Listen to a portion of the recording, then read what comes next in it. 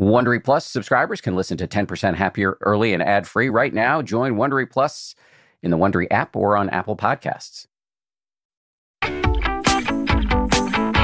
From ABC, this is the 10% Happier podcast. I'm Dan Harris. Hey, gang, it's Friday. That means it's bonus time. And this is a really unusual bonus. We are bringing back two of our wisest and most popular guests for a Q&A session. You may remember expert meditation teachers Jeff Warren and Susan Piver from episode 1 in our New Year's series, or you may recognize them from their excellent work as guides in our New Year's Meditation Challenge on the 10% Happier app. Today, Jeff and Susan are back on the podcast, and they're here to respond directly to questions from you, our listeners. People have been submitting us questions about self-love and self-compassion. It's a tricky concept. It's no surprise that you've sent in more than a few humdingers. So strap yourself in. Jeff and Susan are going to bring back their wisdom to help you make some sustainable, healthy change in your life as we kick off a new year here. One thing to say before we dive in, we would appreciate it if you could take a few minutes to help us out by answering a survey about your experience with this podcast. We're always looking for ways to get better. We'd love to hear from you.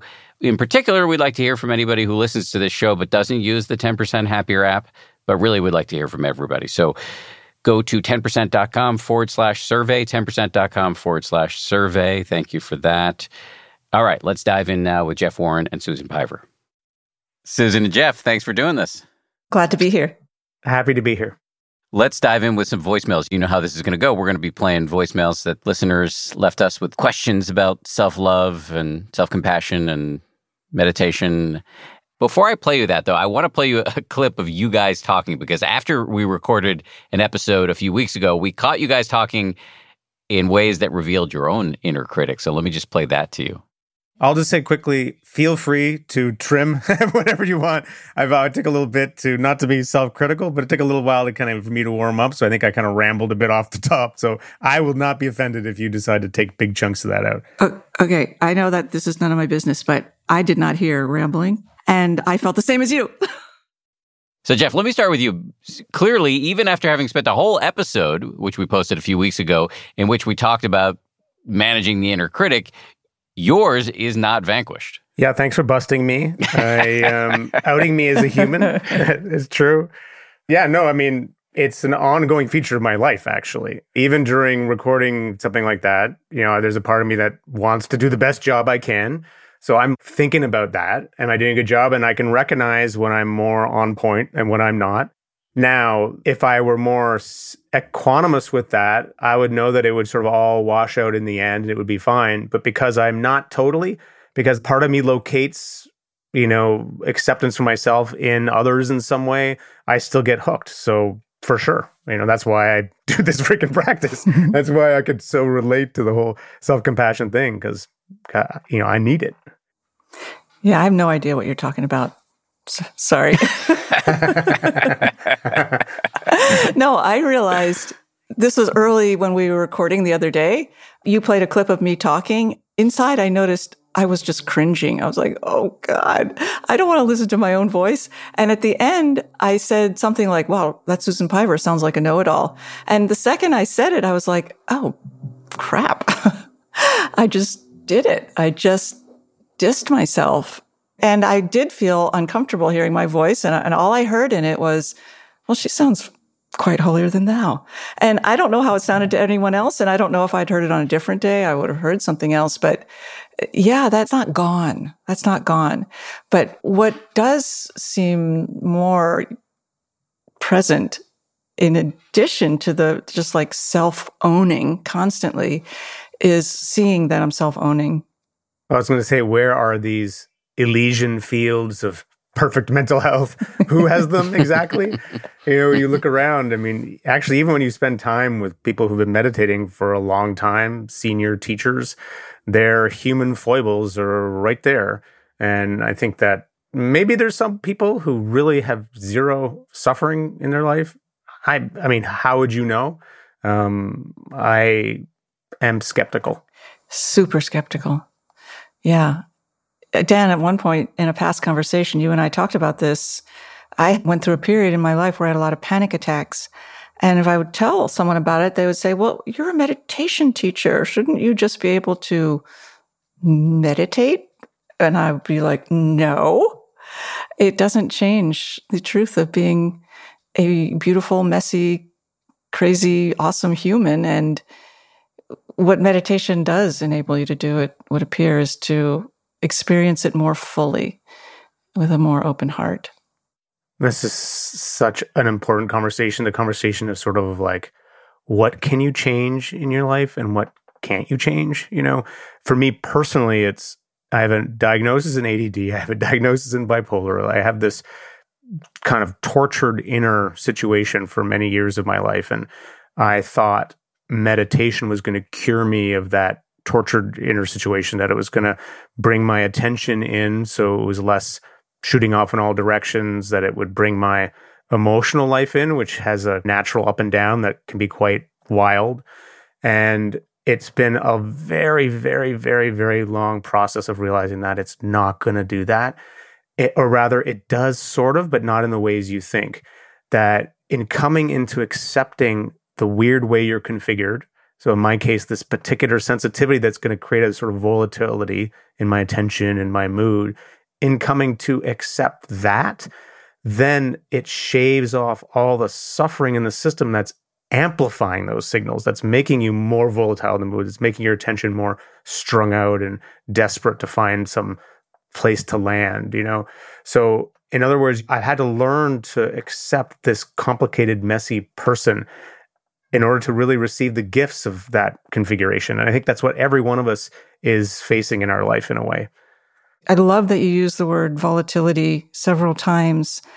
And, you know, I don't know if anyone's ever read anything about alchemy, the ancient art or the modern art or any form of alchemy.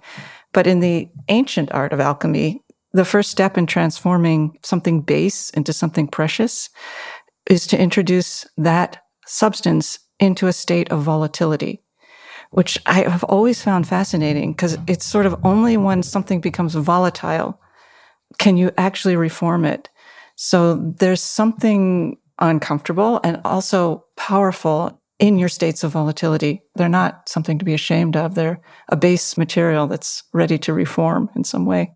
Beautiful. Thank you. I've never heard that. I'll take it. It's yours. I really appreciate this conversation because, I think it's very useful for people to hear that even though you're meditation teachers, you're not avatars of perfection. And as opposed to being demotivating, I think it's just the opposite, that this practice can take you very far, but you're still struggling with things. And in fact, that struggle can be helpful in helping other people. So kudos to you guys. Speaking of other people, let's start bringing in some voicemails. Without further ado, here's voicemail number 1.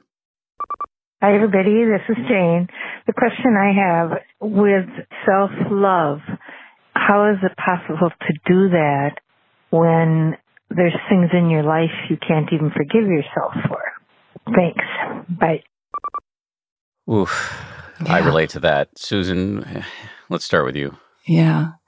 Things that you can't forgive yourself for. It's just, Jane, I wish I could just look at you or hug you right now, because that is extremely painful when you can't forgive yourself. So the first thing that I would suggest is stop trying to forgive yourself, because then you can't forgive yourself for not forgiving yourself. And it turns into this very painful, endless loop. So stop trying to forgive yourself. It doesn't mean let yourself off the hook. You can if you want, but that's not what I'm suggesting. Feel what it feels like to be someone who can't forgive themselves, and tune into that. Where is it in your body? Where is it in the environment? But the important thing is not the story of why you can't forgive yourself, because I said this, I did that. All of that in this particular moment can wait. That's not that that's unimportant. It's important. But for now, just tune into what it's like to be someone who can't forgive themselves.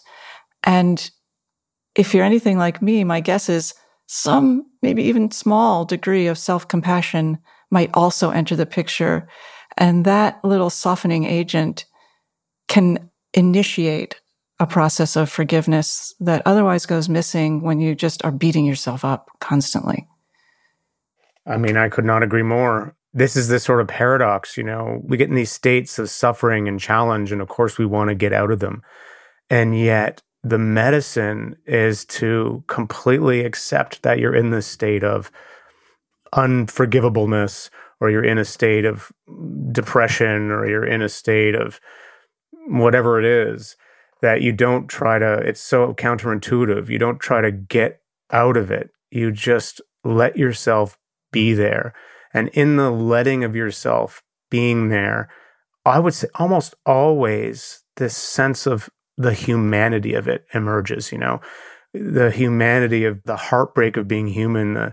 It just naturally happens that you begin to realize that other people are in this place too. There's a kind of common humanity here, and compassion just often spontaneously arises. And then, of course, the paradox, you can then move more quickly through that, because from the place of acceptance, all the drivenness that was keeping it stuck starts to lift, and then the system can begin to move all on its own. Thanks, guys. Let's go to the next voicemail. Hey, Dan and your whole team. Thank you for everything you do. This is Jennifer calling from Iowa City, Iowa. It's really easy for me to look back at myself at different points in my life and have a high degree of compassion for myself, and to find myself beautiful, and to really see how I was doing the best I could do given the circumstances. But I have a harder time finding all of that for myself in the given moment. And one of my questions is why is that? I'm clearly capable of it because I managed to build it up for myself, even looking back at myself 1 to 2 years ago. But then again, it's harder for me to do that right now, because I'm always thinking of I could lose a few pounds, or there's that project I want to finish that I haven't finished, and why haven't I, and et cetera. So can't wait to see what you do with all this. Take care. I appreciate that question very much. Jeff, let's start with you this time. Well, I'd say you're getting there. It's sort of like self-compassion by degrees. I mean, I don't know why it's the case, but it's hard why it's easier to like an earlier version of yourself. But if I had to guess, it's because that earlier version of yourself doesn't exist anymore. It's an idea. So it's easier to have kind of compassion for an idea than for the true, messy, complicated disaster of who we are now. So what I would say is that you're doing great. Keep going. That's actually a place where a lot of people start with self-compassion, is like an early version of themselves as a little kid, this obvious innocence and vulnerability that we can find some caring for. And then you can kind of march your way up through the different years until you work up to the person you are now. The person we are now, all the ways we kind of disappoint ourselves is intense. It's sort of triggering. So it is the hardest place, you could say, to begin from, but that's what the practice is. Yeah, it's interesting that you say, Jeff, that the person that you are having compassion for who was in the past doesn't exist anymore. That's really interesting. And what is this time lag that happens with compassion? Why could I do it for who I used to be, but not for who I am? Many of us have become wired to think that if I'm not constantly working or dunning myself or criticizing myself or pushing myself, the whole damn thing's going to fall apart. That the glue that's holding it together is my self-aggression, for lack of a better phrase. And is that true? I would encourage myself and everyone else to examine my P.S. It's not.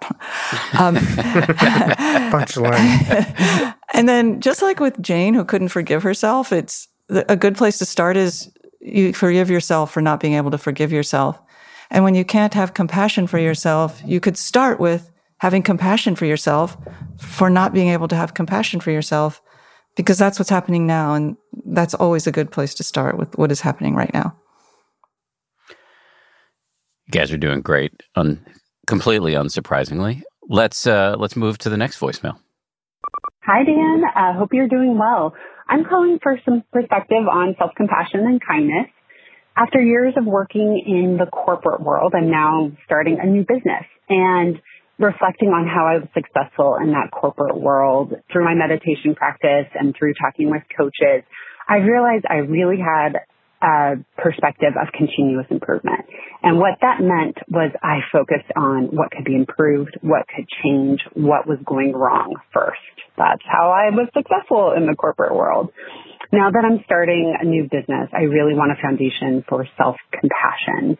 And I want to be able to celebrate wins first and look at what is working first and only changing maybe one or two things that aren't working. And I'm having a really hard time enrolling myself in this idea. I think I'm still stuck on the idea that I need to hone in on what's not working in order to improve, in order to meet those same levels of success that I had in the corporate world. I would love your perspective on this. And I should note, I am very positive generally and very positive with those around me. So this is really something that I do to myself. Thanks so much for all you do. I'm looking forward to hearing the new challenge. It's not uncommon, I think, to be positive with people around you and brutal with yourself. Susan, I don't know. Let me just see if I can take a shot at what she said and then see if it lands with you. But it strikes me that I just wonder whether there's a false dichotomy she set up.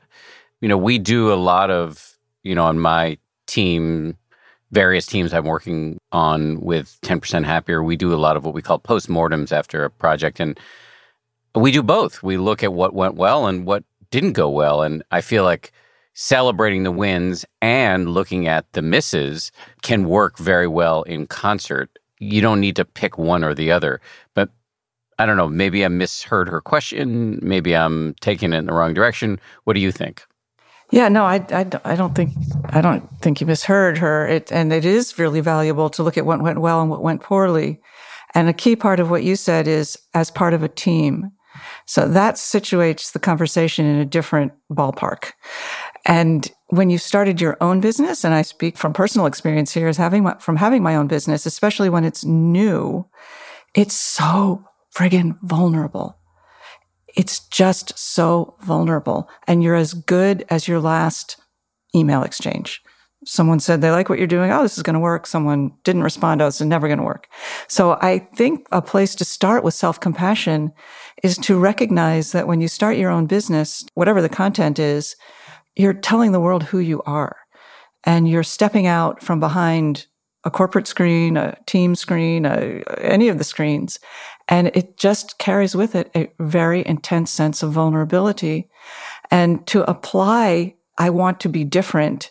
I don't want to feel vulnerable. I don't want to feel the things I am feeling is like distances you from what you are seeking, which is a way of feeling comfortable in your skin, in your new business. And it's just not comfortable right now. And so can you get comfortable with that in the sense of accept it, feel it, become curious about it before you try to change it? And I know that meditation can help because it teaches you how to ride waves, not how to dictate waves or change waves into other kinds of waves. So, and also I'll just close by saying, I feel you and kudos to you for being willing to step out in this way. And it's a big deal. Thank you, Susan. Let's move to the next voicemail. Hi, Dan. This is Teresa from Connecticut. Comparison is the thief of joy.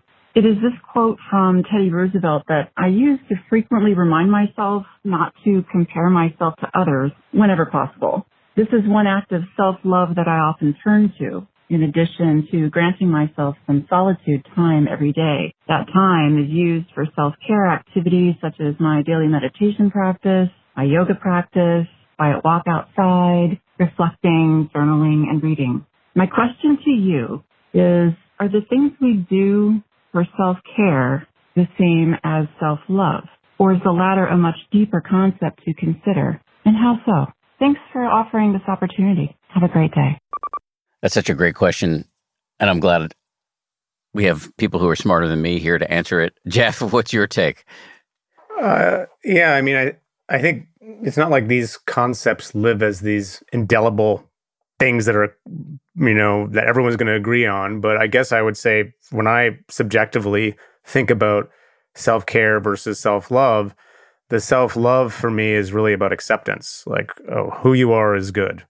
Who you are is okay. The ups and downs, the whole 9 yards. It's like, it's just sort of this baseline place of working to accept myself.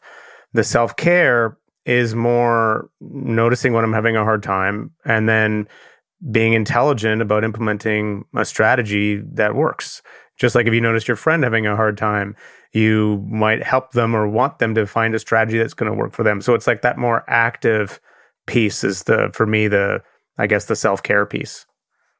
Susan, what's your take? Yeah, I would add with self-love, I just think of all loves, other love and self-love. It's a relationship and it has ups and downs, and it's useful to stay in the relationship and ride the waves when you feel good about yourself, not good about yourself. All of that can count as self-love. And I agree with what Jeff is saying, that self-care is a more like boots on the ground. What do I need right now? Can I supply it for myself? And underneath that is self-love, certainly, but self-love is an umbrella that can embrace self-care and more. You know, we talked about this when we did the full episode recently on the show.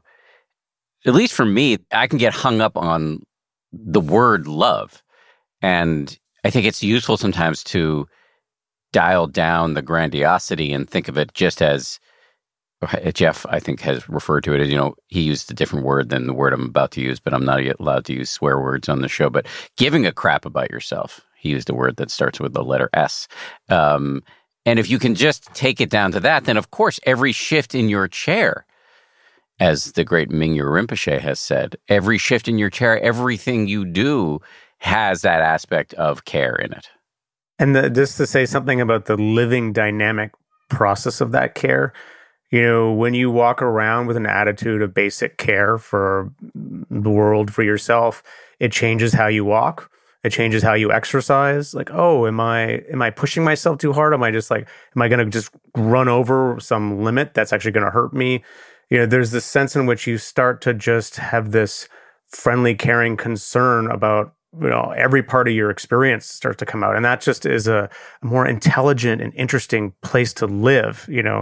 I can speak personally for myself. It's been a more interesting and intelligent place to live inside that than it was previously, just unconsciously shooting towards my goals and dragging my mind and body behind me like it was just being, dragged behind a pickup truck.